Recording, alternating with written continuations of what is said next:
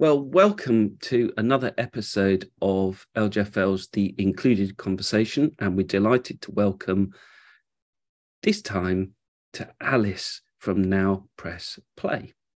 Welcome, Thank you very Alice. much for having me. Thank you. Let's get straight down to business. Alice, what does inclusion mean to you? This is such a wonderful question to be asked, actually, because I think inclusion for me is it's a driving force behind the work that I do, and I know that we'll get on to talk about that later. But what inclusion means to me is it's about equity. It's about ensuring that all children, when they go into school, have a fair opportunity to discover their love of learning. And I think the reason that resonates for me is because in my household growing up, there was me, the older sibling, who loved reading, picked up writing very easily, and was good at school. I was the bright one. And that was the story growing up. Whereas my younger brother, it turned out much later, he was dyslexic. He was very fidgety and he needed to move. And so he did a lot of sports. But it meant he was not good at school and thought to be, he struggled. And so I was seen as the bright one. He was the sporty one. And that was the story. And of course, as we've grown up, it's become very clear that we're just as bright as each other. We have different abilities, but the system was designed for someone like me, and it wasn't designed for him. So he was shut out of a lot of opportunities and grew up with the sense that he wasn't clever, that he couldn't achieve certain things. So I think having seen that in my family, that's part of what has set me on a mission to try and make school somewhere that all children feel like it's for them and that they can access the curriculum. Well, thank you, Alice. That's a very, very interesting answer there, and particularly I'm thinking about from someone that you're self-describing as confident and highly capable in terms of not just reading but writing. How on earth does that end up with you leading a company that in theory is all about audio? Yeah, it's a really good question, because I often think that really the school system was absolutely perfect for me, because I'm quite a sedentary person. I like to sit at a table and to read quietly on my own and to write. And the company that I co-founded, Now Press Play, we make an immersive audio resource which children listen to on wireless headphones. They hear a story which puts them into the world of their topic, and they then act it out, and they're moving around. So they're becoming a child in ancient Egypt or in Roman Britain, or a water droplet and going through the water cycle. And I do often reflect on the irony that actually for me, I would have joined in, I would have really enjoyed Now Press Play, but it wouldn't have been it wouldn't have had the greatest benefit on me. However, my brother, as a child who really needed to move in order to think, it really would have worked for him, and it would have helped him to have those headphones to isolate that sense and to help him concentrate and focus.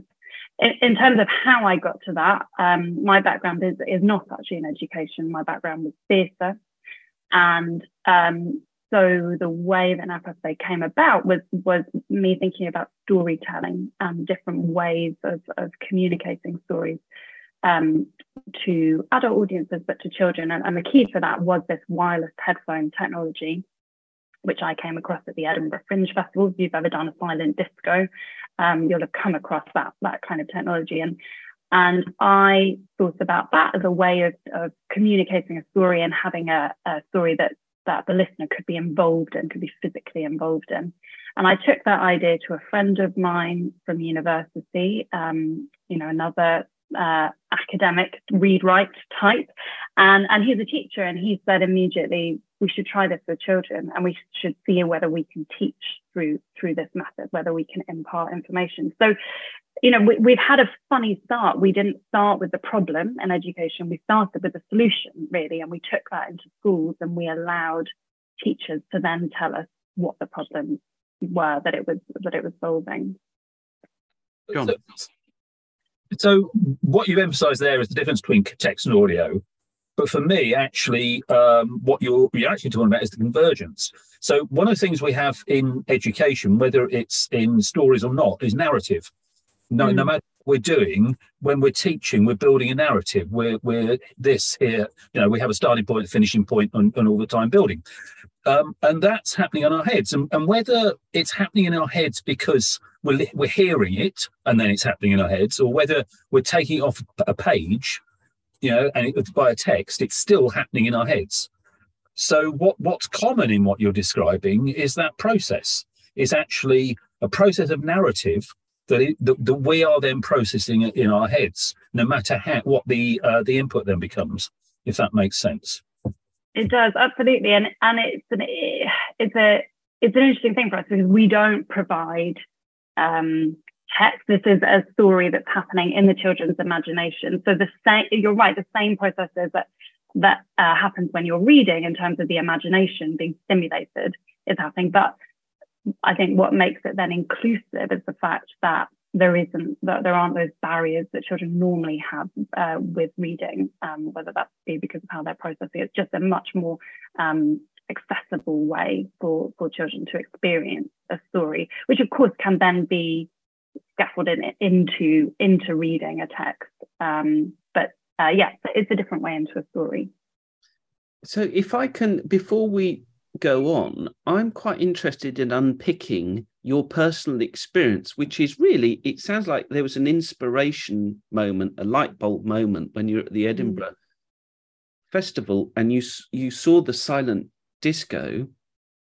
And we haven't really explained what that is if no one's experienced that. But I'm interested in that transplant of being inspired to think, oh, hang on, that's got a role in education. But what was in your mind? And I know that you've said it's kind of that slightly dubious thing of coming up with a solution to a problem you haven't yet defined. But what was in your mind as to why you thought that could have a role in education? And then, of course, there's the inclusion aspect as well. Yeah. Well, there were a couple of things. One was this incredible experience, and perhaps I can explain what a silent disco is. So the idea is you might experience this at a wedding or a club or a place that people would normally be listening to music and dancing. And instead of that music coming out of speakers, it's coming out of wireless headphones, which you get given at the beginning. Everybody has a different pair of wireless headphones. And there are sometimes different channels, so you can choose what you listen to. And the experience is extraordinary because you are part of a group and yet you're kind of in your own world. And it really helps with self-consciousness because you can lose yourself in the music. And there's also this amazing thing, which is a real benefit for those who don't like loud places. You can take the headphones off and you can then have a conversation with someone. So immediately when we started thinking about taking this into school, my background was theatre, so I was very passionate about drama and role play in schools. And obviously a big barrier to that can be self-consciousness. So immediately having those headphones puts children in their own world. It reduces those levels of self-consciousness.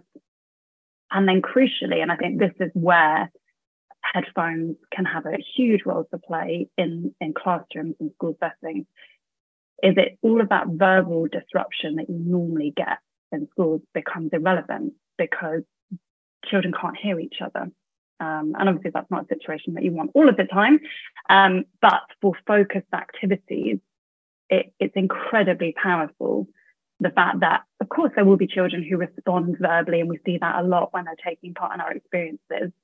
But that's fine. That's fine for them to do that because it's not distracting the other children because they have those headphones on.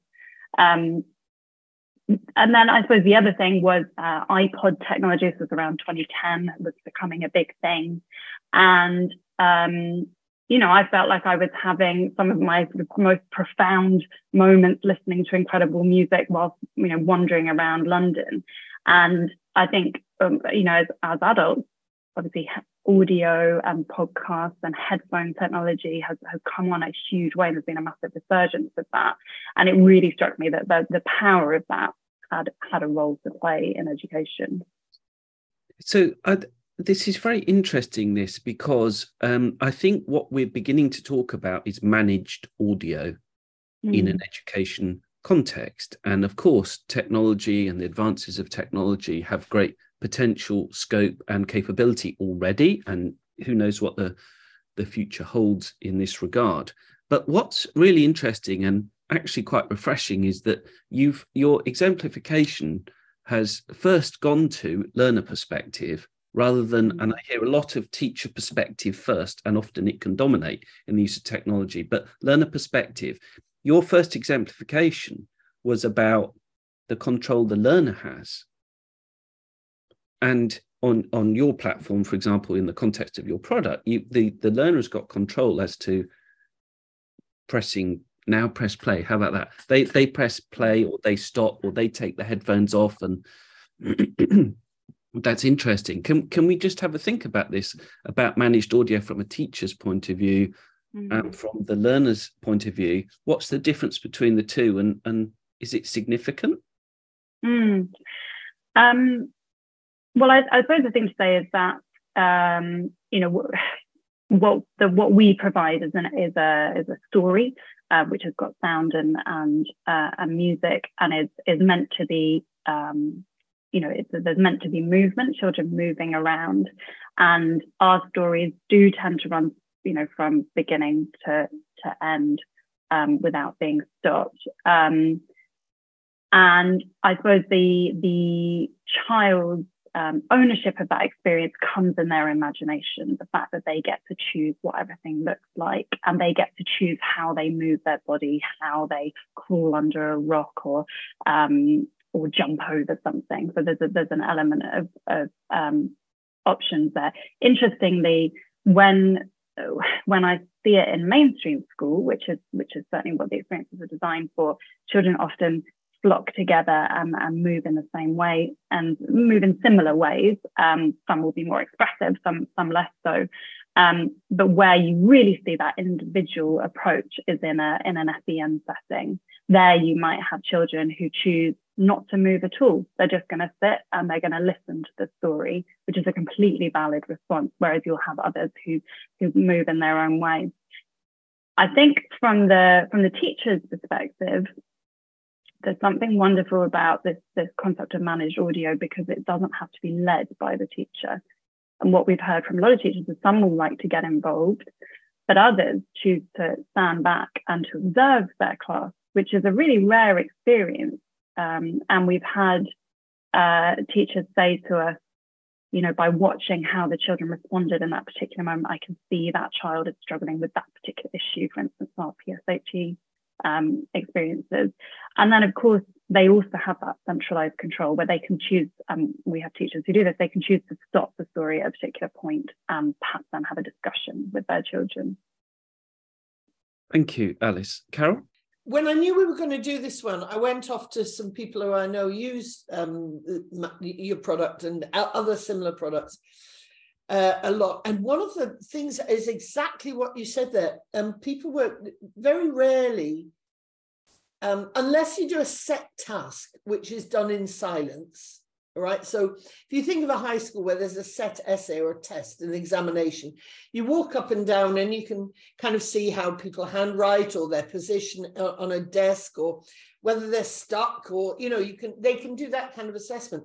But what people were explaining to me with Now Press Play is that it opened up assessment possibilities that they hadn't had before. Because it could be, for example, depending on what they chose, they could do almost a kind of gross motor assessment. Can they jump? Can they crawl? Can they, they could check something like that.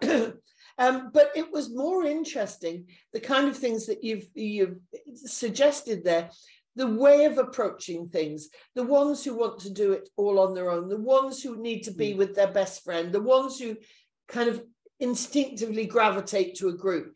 So for social emotional assessment in education, this particular teacher was very, very positive about that. So it's really interesting that the nature of the lesson in this term, or activity or task, or whatever you want to call it, offers a different teacher perspective to some extent, and I like that. Yeah, I think that's absolutely right, and it's a very difficult thing to do, to allow your class to have that kind of autonomy, where really it would be a very difficult thing to replicate, I think, without the headphones and without that story. But I think it can be extremely useful for teachers to have that new perspective, and to be able to see how children respond. And what we often hear is that the children who, and I'm sure you can imagine this, the children who really get absorbed by the story and who are fully immersed are those that normally struggle in the classroom. When we used to go in schools and run this ourselves, and often what would happen is it was the child who'd received a warning on the way in: if you don't behave, so and so, I'm going to take you out of the lesson. It's often that child who was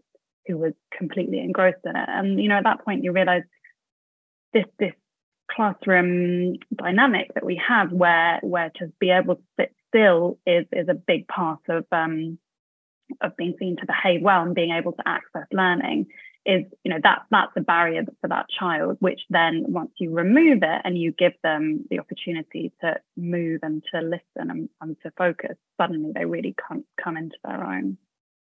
Oh, right. Well, I'll just do a quick follow-up. And that was, I don't know, Alice and Bob, probably, I'm sure you have, John, have looked at the work of Professor Sugata Mitra, who was, he's a real innovator in exactly what you're describing, but not through audio. So he's the man behind the Hole in the Wall project that inspired Slumdog Millionaire film. And his, I did some work with him, and his theory is exactly kind of what you've just said there, that if we as teachers step back from the children, and if we remove the rules that say you have to sit still at all times, you can't copy someone else's work, you can work in, you have to work in a 2, there's no 3s, there's no 4, whatever. The rules, the parameters we put, he says children can solve anything. That's his theory. I've seen some amazing work working with him, but it was so interesting there for you, Alice, then to give me, if you like, his dynamic, but instead of, but from kind of just using a hearing perspective, whereas obviously he uses, he sets them a challenge and they can use anything they want to sort it out.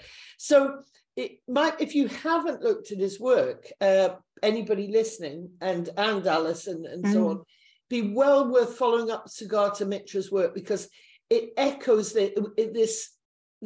well, your work echoes his work so nicely. Thank you. Yeah, and I'll certainly listen to that. Thank you. So the tangent I was going to go off on was I accept that the approach improves accessibility in some sense, in that it makes the content more accessible. But there are kids who actually it's going to be very inaccessible because they're deaf or hearing impaired. So what advice do you provide on including them in the Now Press Play sessions? Yeah, absolutely. And of course, the Now Press Play is inclusion is our mission. So of course, immediately you're thinking about those children who are hearing impaired, and then what we tend to do is work with the SEN coordinators, and there are a variety of things that we can try. Sometimes children will be able to wear their headphones over their hearing aids, or sometimes we've seen them take the hearing aids out. The other thing that we can provide is a splitter, so you can actually use so we have a transmitter, and you can connect that transmitter directly to cochlear implants or to loop systems as well. So in the main, we do manage to be creative and to work around. But of course, for children who really have no hearing at all, it has been challenging. And we've had, I think this is where the kind of the multi-sensory nature of the experience, the fact that it is audio, but it's also story and movement helps. So we've seen in some schools there are sign language interpreters who will sign the story to that child so that they are then able to receive those instructions and to follow it out. Obviously, they're having a different experience, and it's not ideal. It's not the experience that the other children are having, but that's the solution that we've come to in those experiences. Yeah. So if I could move the conversation on now to think about content itself, and obviously in particularly in the context of audio, and I've been thinking of an example because I've been involved in lots of content creation at LGfL of how I've used audio, particularly in the context of the video work that I do, and a particular example from Space Adventures that we produced, which was this journey of a fictitious astronaut that went to space, had problems, and you have the whole story arc and various things happen and what have you. And at the time, we tried to make that the most inclusive resource we'd ever done on LGfL. And I remember that I had a simple idea about a single headshot. I'd watched too much Iron Man and The Martian and those types of films that had inspired me. But I thought, why don't we film the whole narrative just on a headshot? And then, so I did that with an actress. She was fantastic. And I really, really encouraged her to put emotion into her performance. And if you were in the room when you're filming, it felt like I really egged her on to be really, really dramatic. But when it came out on video, it didn't quite have the same drama as if that kind of energy when you're in the room, but it was still captured. And then I overlaid special effects. But the thing I remember about doing that production work was the audio that I added in and the transformational impact of putting sound effects and music and what that did to the content. And I frame that today in the context of the impact for learners and inevitably the inclusive elements of that. And I always remember soon after we launched that, I had a teacher say to me, when I first looked at Space Adventures, I thought it looked interesting, but I also thought it was a bit cheesy. I took that on the chin, yeah. And he said, but when I started to go through the topic with the children, they absolutely were hooked after that first clip of the launch, which I didn't put too much sound effects in. But when it goes wrong in the story, I sat at home on my really nice video edit system with really big speakers, and I absolutely went for it. And I suppose I need to bring that up now on the recording so listeners can hear what I'm talking about. But I felt it was quite wild. I'd really, really cranked it to make it really, really impactful. Oh, the ship's starting to shake. Impact collision now estimated in 20 seconds. There's fire, it's turning green, something is turning green. 10 seconds. Closing rate 50 feet per second. I can see things, it's... 10. 9. I really should have paid attention in class more. 8. There must be something we can do, Mike. 7. More fuel, is that what we need? Do we need more fuel?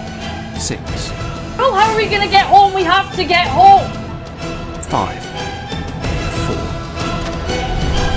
Oh, make it stop! 1.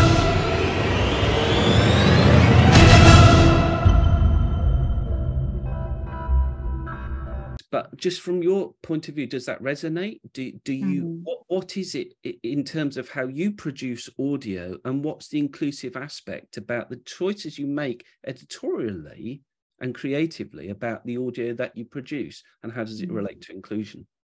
Yeah. I'm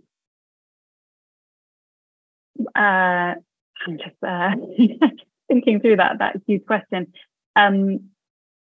I think what we're able to do with sound and with the sound designers and musicians that we work with, these are people who are in their other lives, other roles are making, they're making sound for film. So these are real, top class professional people, and it's the sound and the music that is the transportive, immersive element.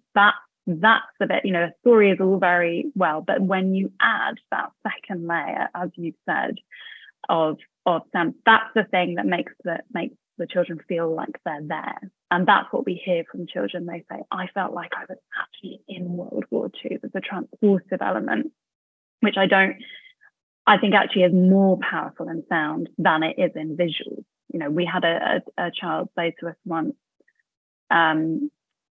she was referring to an ancient Egypt experience. And at the end, she said, how did you make the smell of dust happen? And we had to explain to her that wasn't us, that was you, that was your imagination. And obviously all she's got to go on really is sound and story. So those building blocks then are giving her that immersive experience. And we've also had children who when we ask them about others, they talk about the film. And we have to remind them, all those visuals that you saw, those were yours. We didn't supply those. That was your, and we refer to them as experiences because we provide sound and music and story, and then it's the children who create it into an experience themselves. So certainly it resonates. And just from a practical point of view, obviously school budgets are not huge, and so it's not practical, I don't think, at the moment for highly immersive visual content to go into schools.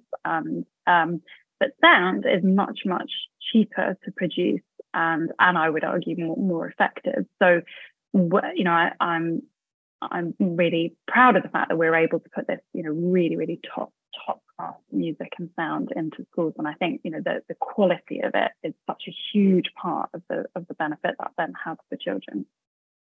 And I want to pick up on that, but Carol first.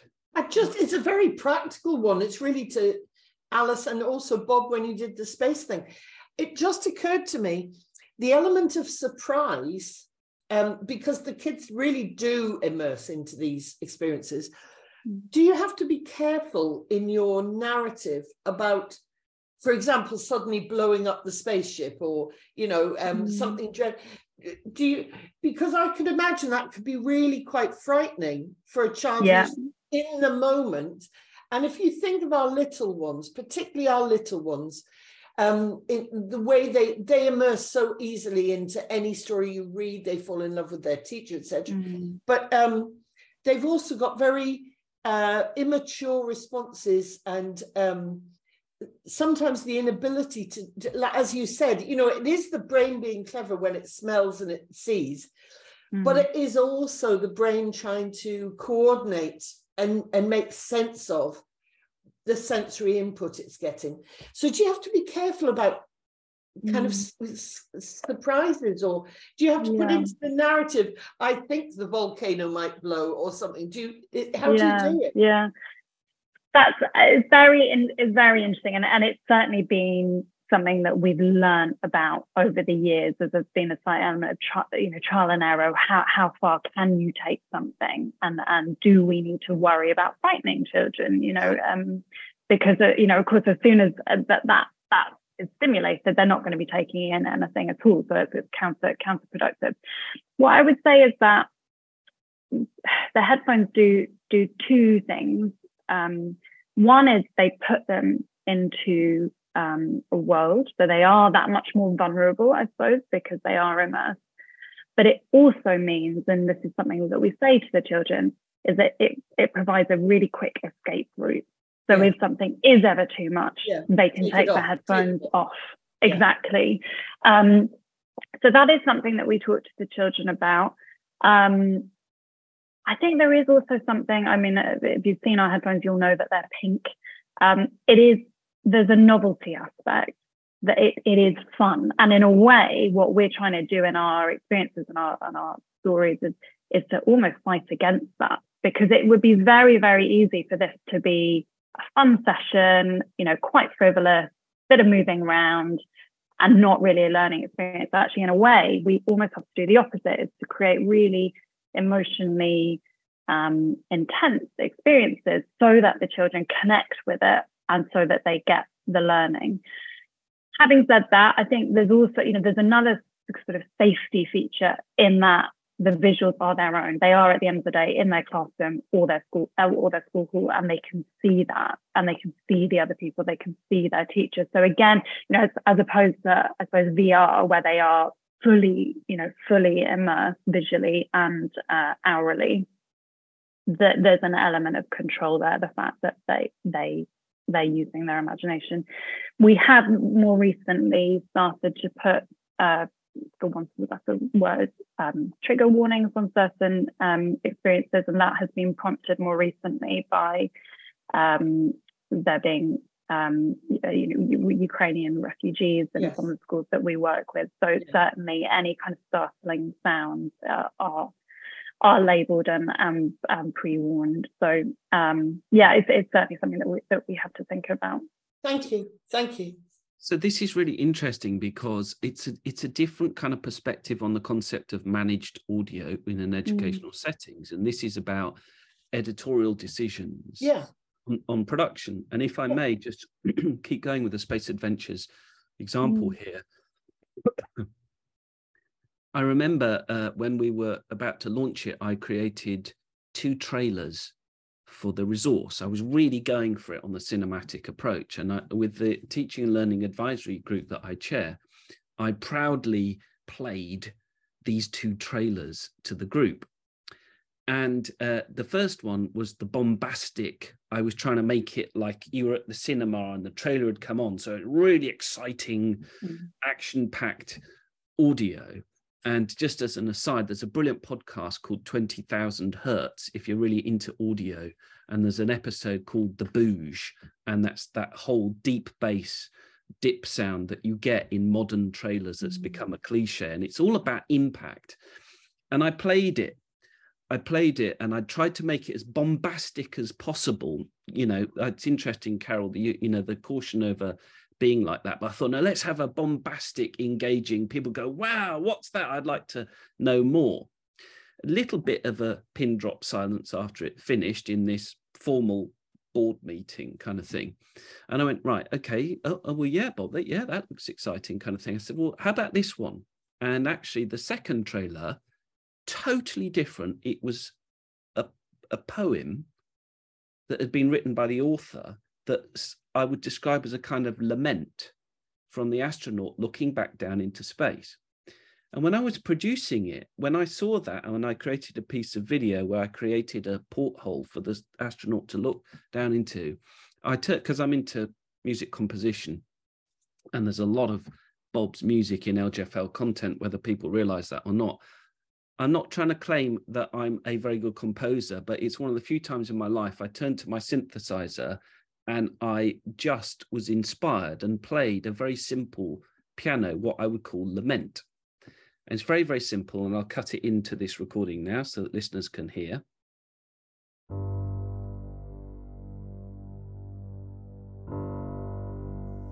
This is Taz.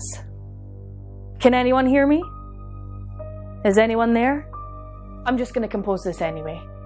This is my letter to the world. Mum, Dad, and my dear friend Ed.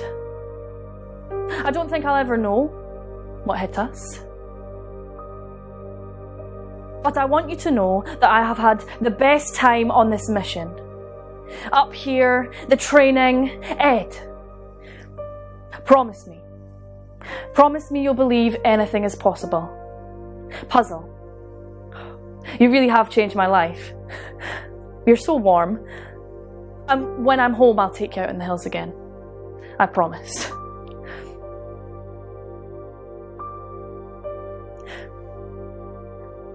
If I could put the maths, and then I could put the... I'm sorry, I've got to go. I'm coming home.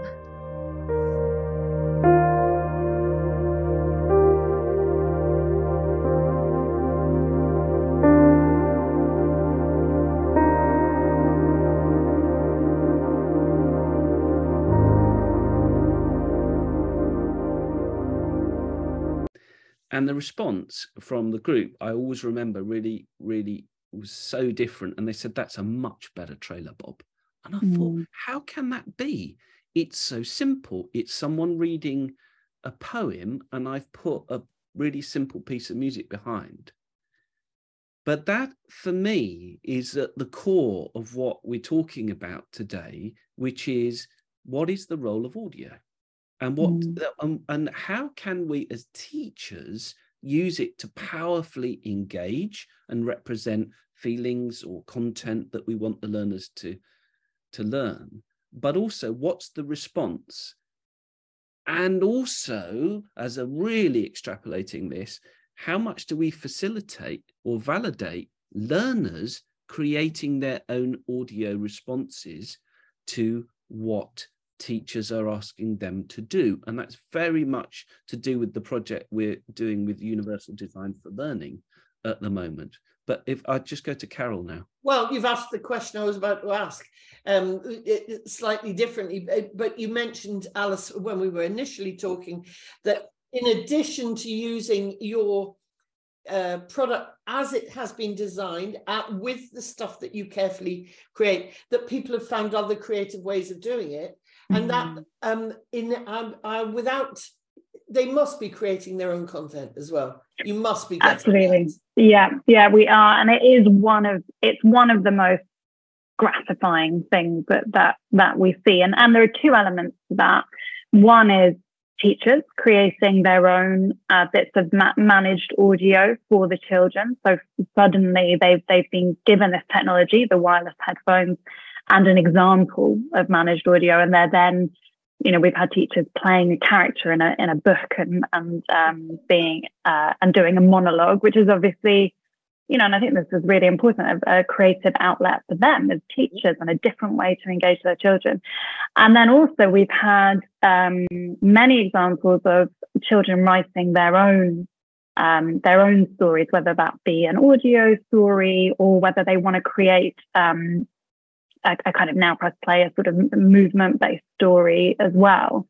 And that is it's a wonderful form of expression, and because they've seen, we've had schools where older children, the year 6 children, will create an experience for the year 2s about transitioning into Key Stage 2. So that then becomes, it's not just something that they're passively receiving, they're then able to create. And that, I think, is really exciting. The fact that audio recording technology is now so easy and so accessible. You can do it on an iPad, you can do it on a phone. And I'm really hoping that we're going to see that becoming more and more common in schools.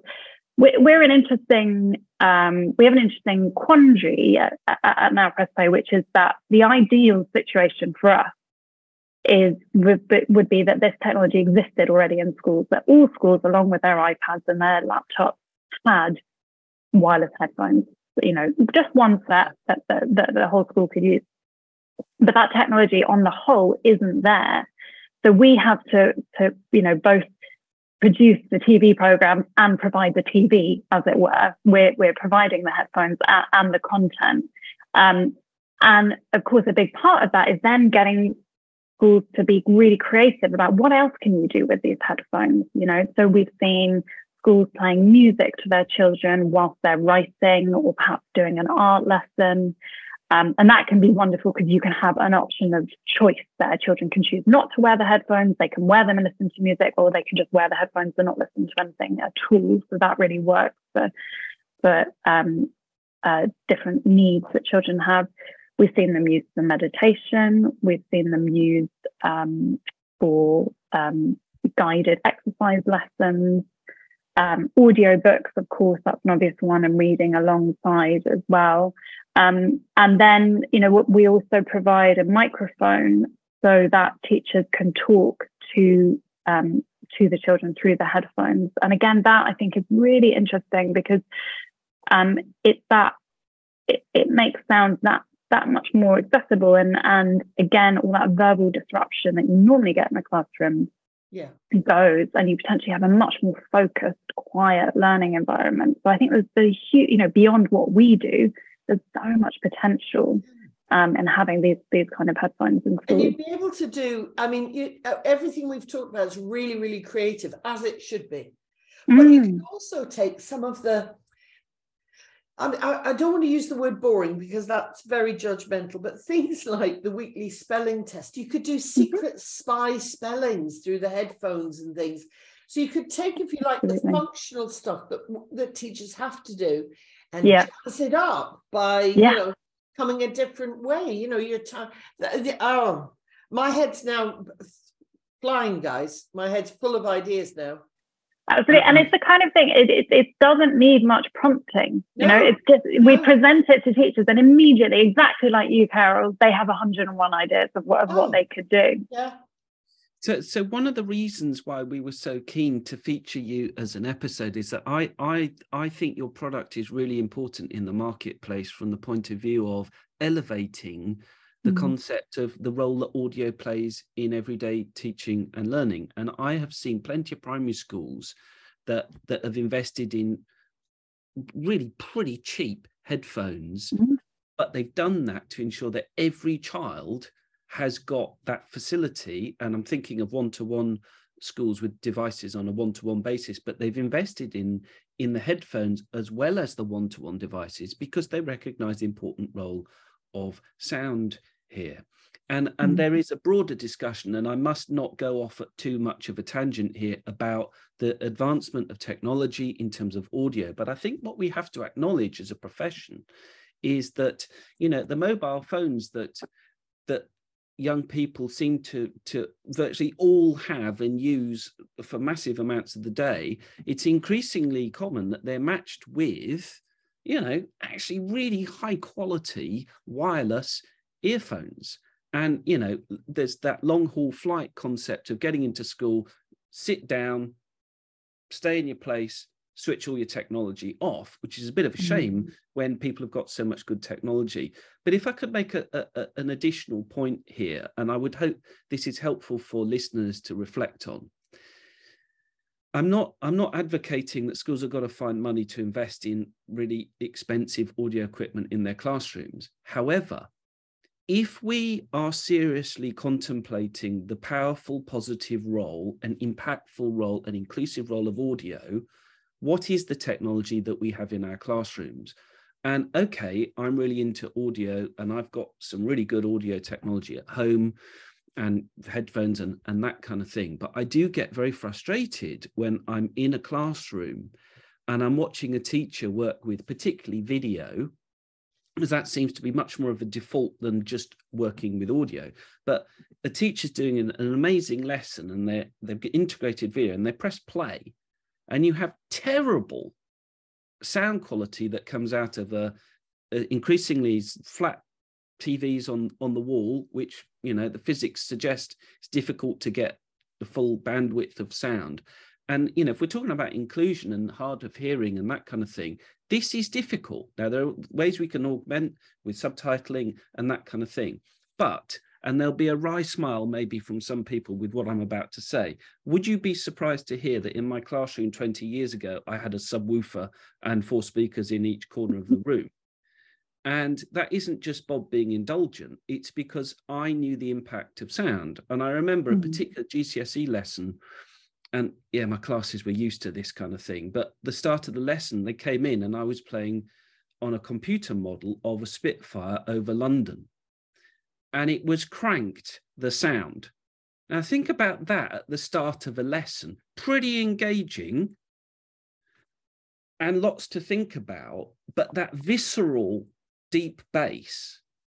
And of course, whenever I played a video in my class, there was no question of people not being able to hear it. And I'm not just talking about volume, I'm talking about quality of sound and therefore its impact.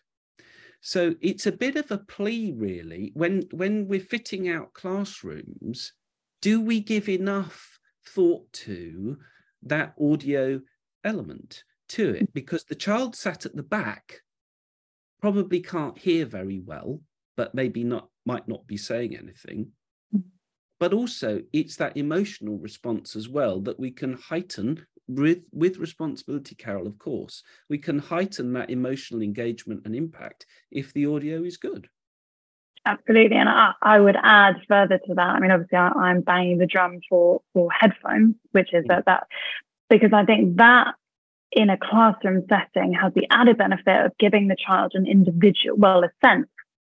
It's not a reality, but it's a sense that they are being spoken to individually. And I think that when all of our learning really happens in big groups, which is for practical reasons, it's not because it's the best way to teach. I think that can be incredibly powerful, and it's something that you can only that you can only do through audio. So, just bringing this to a close, what does the future hold, or any advice, Alice, you've got for our listeners about the role of audio, or any practical suggestions of, even if they don't have your product, some kind of moving in the direction of integrating audio more effectively into their daily practice and learners' expression of their own understanding? Well, I would invite I would invite listeners to just think about incredibly simple audio tools, which are probably already at their disposal. So I'm sure lots of schools already use audio books. A lot of schools probably already have headphones. We advocate for wireless ones because it means that children can move, but they don't have, audio can just be done that still. So audiobooks, thinking about, as you said, sound experiences. So inviting children to close their eyes and, perhaps just over those speakers playing the sound of a steam train taking off or a spaceship, and using that as a hook into writing or as a stimulus into writing. Music as well, very simply in the classroom, the way that can help focus children as well. And meditation as well. I think, we've seen a lot of that, and that tends to be very much sound-based as well. And then also realizing how easy it is to either get children to record themselves to listen back to, or for teachers to do that as well. So much of this technology is already available. It's already on the iPads that people own, or the phones. It's there, and it's inexpensive. It's incredibly efficient and powerful when it's delivered to the children. And it's also pretty rare. I mean, we're such a visual culture. We are so overly visually stimulated all of the time, both in school and in the wider world. And actually, audio becomes increasingly powerful because of that. When you strip away the visuals, you get children to close their eyes. It's an incredibly powerful and simple tool. I know we're coming to an end, but I want to thank you, Alice. I've actually drafted out a little mini project I want to try, based on audio and self-regulation. Which is I've had the most fascinating hour. Because it's an area, like John, we work constantly, both of us, on multi-sensory education and different routes to the brain. And there are some children, for example, most notably, those with cortical visual impairment, where the visual stimulus going to the brain, the computer bit of the brain, the visual center, is confused by the signals it gets. So you often find these children will shut their eyes, or they'll put their head down, and then they make audio their preferred channel. But then if we gave them headphones, which I have to say, until this morning, never thought of doing. Sure, there are people doing it, and you can shout at me, I'm maybe slow to the table, but for that particular group, but I've learned so much, and it's really got me thinking. I've thoroughly enjoyed my hour with you, Alice. Thank you so much. Oh, thank you for your wonderful questions. Yeah. And I just wanted, so one of the things that really prompted my thinking was one of the things you said almost last, was this notion of it being very personal. So what I get from it is they're learning alone together. Exactly. Yeah? That's it. That's lovely, John. That's lovely. Yeah. And the together is important. That is important. Yeah. But the other bit of it for me was also going back to this thing about multisensory and isolating that sense. But in fact, what I'd be interested in is looking at, say, something like helping children to understand, say, memory. So, for instance, if you took, you're probably familiar with the idea of the memory palace, which Sherlock Holmes used to use, the idea of you have a space and you park ideas in that space and you go back to that space. So by using that audio, you could perhaps do spellings, and you know, here's your box for this set of spellings, spelling them out, put them in the box, and then in your head you go and you open the box and you take the spellings out and you think of them, or the facts, or the dates, or whatever it is. Yep. So yeah, I'd be very interested in exploring that aspect of it. Yeah. I think that's it. Once you take away the visual and you're just in the sphere of the audio, suddenly that imaginative space just opens up. There isn't a barrier. It's there, and you're able to use it in those ways. I mean, something that would be really interesting for that, and if we're talking about a memory palace, is this concept of binaural sound. So where you can, if the listener is still, you can then locate sounds in particular places. I mean, we're moving on to the next level of technology, but I think that there's lots of potential there.